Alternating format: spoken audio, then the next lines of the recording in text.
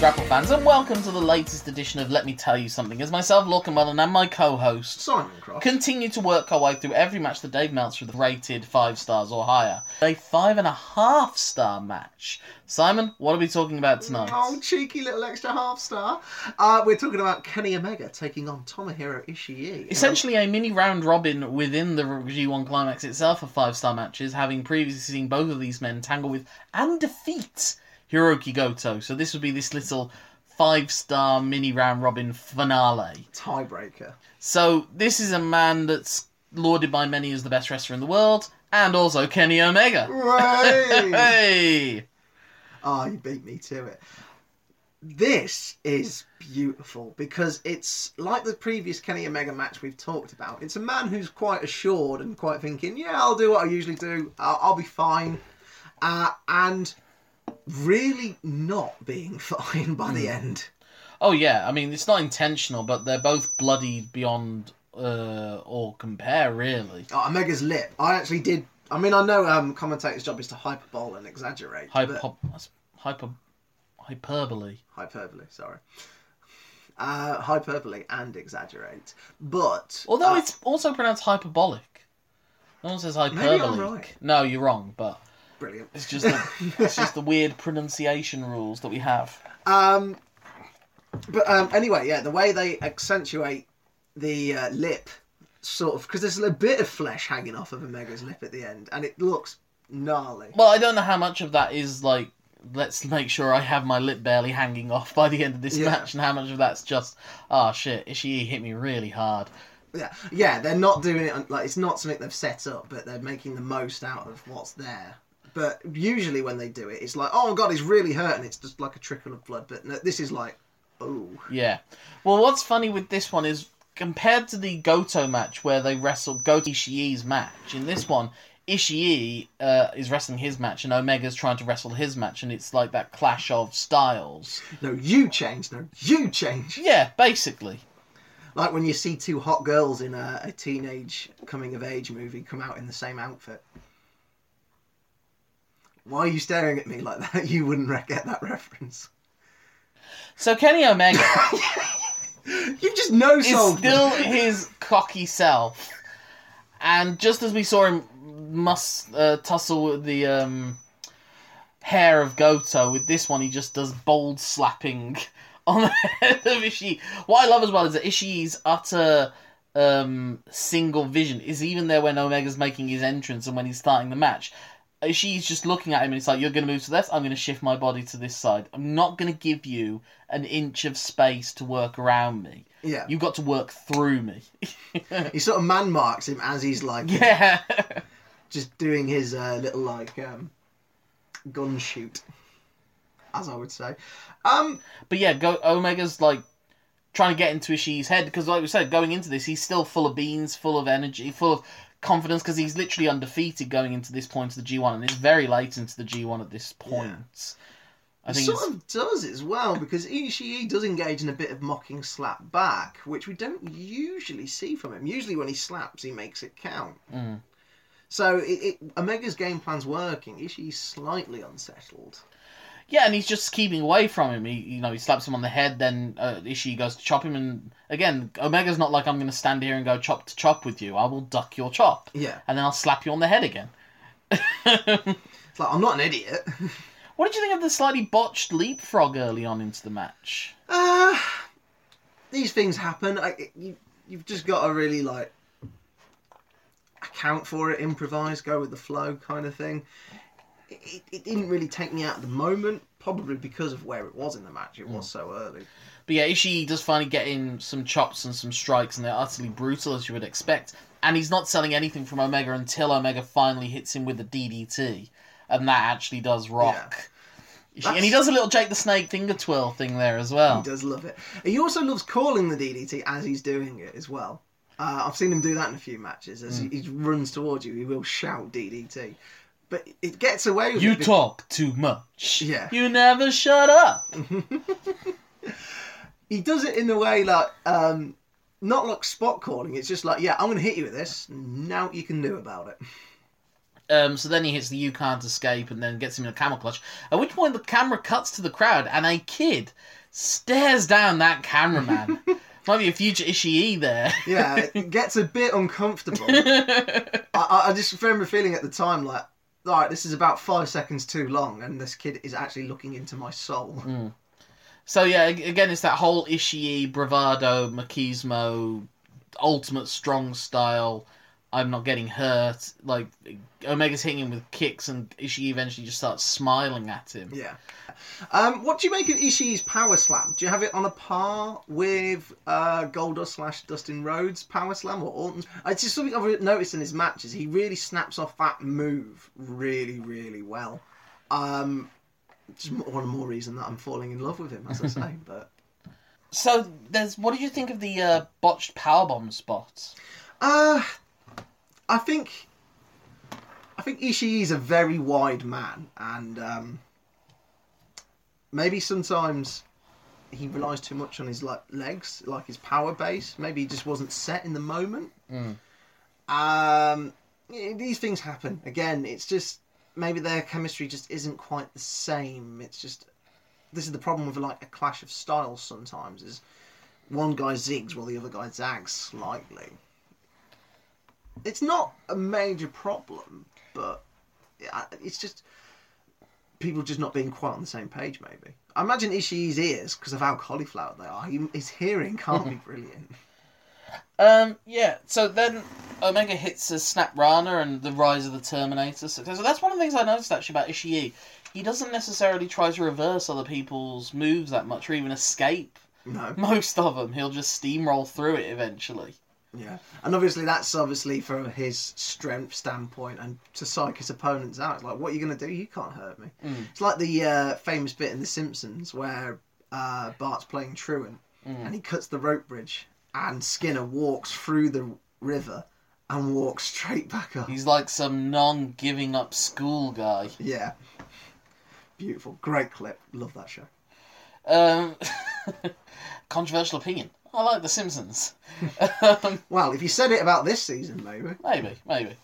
Does anyone even watch it, though? That's what I always think. So, what's also notable, and I remember this being reported at the time, Omega's selling his wrist. His heel. Yeah. The wrist of the feet. And he was... He's right, you know. And I remember reading at the time that he was basically having to wrestle the whole G1 Climax on his toes. That he wasn't able to put really any weight or pressure onto his heels because of explains the leapfrog problem. Yeah, maybe. Because obviously you do spring off the back of your feet. You don't really spring off your toes. Randy Savage used to wrestle from his toes, but that was more like a height thing, I think. And Randy Savage being mental. That too. That doesn't help. And to be fair, Randy had also planned his matches out meticulously. He didn't really call in the ring, did he? Yeah. So, you can get away with wrestling it in a certain way when you know exactly what's going to happen at all times. I'll tell you what's one spot I bloody loved in this match. Just a little bit of logic. Do you know how when someone sets them up for a surfboard, they'll punch them in the kidneys to get their arms to come up so they can get the arms? Yeah. When at one point Tomohiro Ishii escapes out of One-Winged Angel, he then headbutts Omega in the top of his back. Yeah. And because of that, Omega's arms go up and he catches him into a full Nelson to do a dragon suplex. It's brilliant. It's like when you tickle the spot on someone's neck and they go, like that, but much more violent. Wouldn't that be a brilliant way for him to get that move, though, instead? Yeah, instead. Like, Omega going, you didn't have to headbutt me. You could have achieved the same effect with just a ostrich feather. That was uncalled for. But obviously, base of the neck as well. From a combat standpoint, great place to hit someone. And Ishii's head is, he is the Stone Pitbull. it's probably got at least 30% stone in it. So it really is that whole thing about he's trying to brutalize Omega and hurt him in a way that, like, Okada doesn't really try to hurt him, and whereas, you know, like, they're trying to defeat him, whereas she's trying to destroy him. Yeah, and obviously from a stablemate standpoint, obviously, there's a bit of an extra bit of needle, and I guess Ishii would love nothing more than to A, beat Okada, and B, beat Okada for Omega. Beat Omega for Okada. Got my O's mixed up there. So we get the corner-to-corner V-trigger, which is not filmed in the traditional way. It doesn't look quite as cool as it usually does in the Okada matches. Yes. But Christ, his head moves, doesn't it, into that turnbuckle. And then we get the bit where Ishii's on his knees and Omega's hitting him with standing knees, essentially. Yeah. And usually that knocks someone down. Ishii, on the third one, goes, thank you, I needed that to wake up. Yeah, like, that'll do. I'm alert now. But Omega just keeps on going, and it's like he feels like he knows he's putting up a front, and he's like, I know these things hurt. You're not going to trick me. I've beaten everyone else with them. It's got to do it. And so, like, the V-triggers that he hits in this whole match are just incredible. He knows Ishii can take him, and I guess he's playing into, obviously, Ishii's character. So he goes for Snapdragon, and then Ishii does his pop-up. But then Omega, it's like this is exactly the sort of thing he'll do. So he immediately lariats him, which Bloody is really typical, cool. this. Because Omega doesn't really, I don't recall Omega being much for the lariats, but it's very believable when he does hit it. No, he doesn't really, does he? So again, it's that sign of him having to work on, like, Ishii brings him to his level, essentially. Yeah, he's like, okay, I'm going to have to change my style because what I'm doing so far, it's hurting him, but it's not hurting him enough. I've got to stay on him. I've got to put myself into fifth gear. I can't be in fourth and hold a little back. I've got to go balls to the wall to get through this. What's also funny as well, when they're on their knees, hands and knees at one point, Ishii does his junkyard dog headbutts, and if he's against someone like a Goto or a Shibata or a Kenta, they'll engage with headbutts, but Omega just goes for forearms in reply. Just distance, like, get that big lump away from me. Maybe he also just doesn't trust his head. I mean, let's face it, the Shibata thing had happened at this point. Some people might not be comfortable doing headbutts. But yeah, it's chops Quite versus... understandable. So it goes to Omega's key strike is his chops, which they've already said, like, how much damage they do and how big his hands are. Yeah. And then we get, and it's been a few episodes since we've had one, a reverse Rana! Fair play to Ishii for being able to move. Well, that's the thing. Like, even if Ishii's not necessarily going to wrestle in the same style, he will take the bumps that are required off of a person that does those sort of moves. As a wrestler, though, that's an essential. You've got to know how to take everything, even if you don't know how to give everything. You've got to know, just in case, because you'll come across people of different styles and be in that situation. So, like we say, the whole thing about this is that Omega's got to go for different sort of strategy and also escalate his attack. And so we get this amazing move here where he V-triggers him into the ropes, which knocks Ishii to the apron.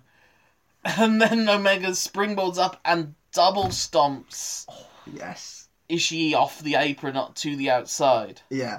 Because he's proper laid across the actual apron as well, isn't he? So it must have hurt.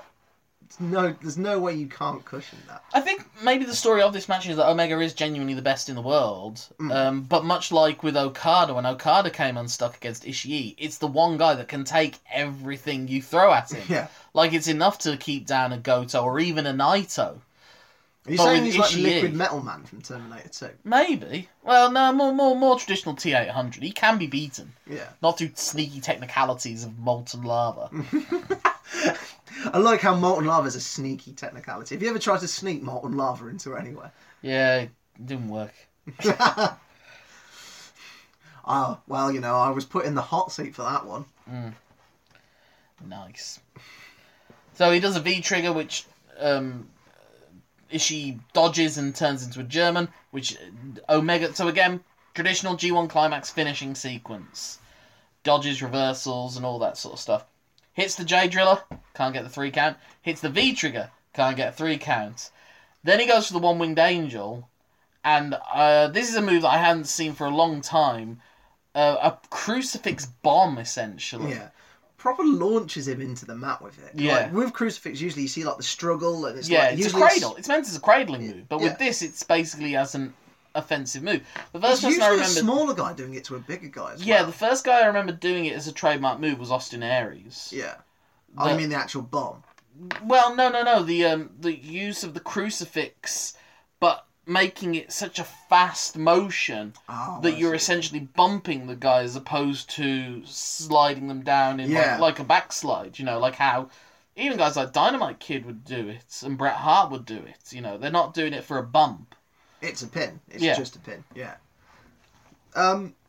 Good though. It's a really good like variation. It's one of my favourite counters I've seen out of the One Wing Angel. To be brutally honest. So what's interesting now? So now it's Ishii in charge, but Omega is trying to fight back and he's trying to block and avoid the big stuff, whereas Ishii, like I said, just takes it and then Yeah. finds an opening. So he's going for forearms and Omega's trying to block as many as he can. So then Ishii does a flapjack into a headbutt Oh God. and a lariat. So he goes for his brainbuster, but Omega's able to reverse it into his brainbuster, and the sheer affrontitude to create a word like Simon does of that means that Ishii immediately kicks out at one. Affrontitude does sound very Don King-esque, by the way. Comfortability Yeah. is very appropriate for that one as well. So then there's like you say the exchanges of finishers and attempts at finishers. Who's going to hit it? It's the key, and that is the key because Ishii's able to catch Omega in the brainbuster, and that's enough for the 3 count. Although it looked to me like Omega's shoulder was off the mat. I mean, I didn't catch that, so I'll have to give that a rewatch. But you seem quite sure. But I don't think that was even necessarily intentional, as if it was just the way that Ishii was cradling him by holding the legs and everything, so he Yeah. kind of hooked the leg too well. And because Omega's selling that he's out of it, he can't even like shift Correct his weight it, to yeah. make it. You know, 'cause you can't do that. You can't go, oh shit, I better put my other shoulder down. Yeah, that would just kill the business. Well, not the business. But it is perfect as well, because like it seems perfectly timed. Obviously, it couldn't have been, but Omega has got blood like in his teeth and from a slight brust. But when he gets up, like he sits up after taking the brainbuster and being pinned, and he's got this all woozy, concussed look on his face. I mean, it's his first loss he's taken since winning the IWGP Heavyweight title. And it's like, not only is there blood in his mouth, and it's a lot more, but there's like a streak of blood across his cheek that must have gone. So it's just that sense that Omega got brutalized in order to take to get the first win over him. Yeah, and to emphasise your point that you made earlier, We do like to emphasise. the fact that Ishii's pinned him doesn't hurt Omega. No. And if it had been the other way round, it wouldn't have hurt Ishii. Like, he is sort of bulletproof when Yeah. it comes to the whole win-loss record, because he's so, again, because he's such a simply motivated character. Yeah. Like, it doesn't get complex in terms of who he is and what wins and losses define him. He just turns up and hits people. I wasn't sure whether to give this 5 stars or not, but I am just about. I am. I just love... What are you giving 5 stars to these days, Simon? Big Dave's broken me, what can I say? Mm-hmm. But no, I just love Smash Mouth. I love Smash Mouth brawls. And there were Omega- smashed mouths in this. Yes, there were literal Smash Mouths. There were, like, great meshing of style. Omega played the arsehole quite well. Great 80s style eye rake. He really eye raked for quite... You know, like, it's just like a quick one they usually do so the ref doesn't catch them. In New Japan, it's like, no, I'm going to just stick my fingers in your eyes for a good 4 seconds. Oh, sorry, I'll take them out kind of thing. So, Simon, if people want to get in touch with you to discuss eye gouging techniques, how can they do so? People can get in touch with me on Twitter, where I'm so known as Simon Cross Free. Free for the number of contact lenses I wear in each eye to prevent eye gouging. Very good. My name's Lorcan Mullen. That's LORCANMULLA for Adam's apple. N for No teeth. no teeth. Yeah. That's my Twitter handle, that's my Instagram account, Facebook, Letterboxd. If you want to get in touch with me via email, put it at gmail.com at the end of Lorcan Mullen. If you want to get in touch with the show, it's lmtyspod, lmtyspod@gmail.com is our email address, and lmtyspod is our Twitter handle. And we have a Facebook page as well. What are we doing now, Simon? Having finished that little mini trilogy within itself, with Ishii coming out on top 2-0, Omega in the middle at 1-1, and Hiroki Goto, in theory, playing the next lower tier of the Nations League the next season with 0 and 2. Well, we've had a breakneck, fast-paced smash mouth, literal smash mouth, series of matches. So we could do with a little bit of a come down, but we're not going to get one. No, because we're seeing the two storied rivals of Kazuchika Okada and Hiroshi Tanahashi go at it in a 30-minute time limit match. A different to normal Okada, it's fair to say, and it's also a different venue for the. Just like last year, the trilogy of the block finals and the final itself being all 5-star matches. That happens again with this one, although they're above 5 stars in a few instances again. As it's A block final to this time, then the next episode will be the B block final, and then the final episode of this 7-episode run will be the final of the 2018 G1 Climax. So those are all very exciting things to look forward to. It's getting proper serious. But there's nothing left to say at this point except that my name's Lorcan Mullen. My name's Simon Cross. Thank you for letting us tell you something. Have a 5.5 star time. Until the next time. Shooting daggers at me, letting it be known you're not impressed. I never fail at failing all your tests. Don't be so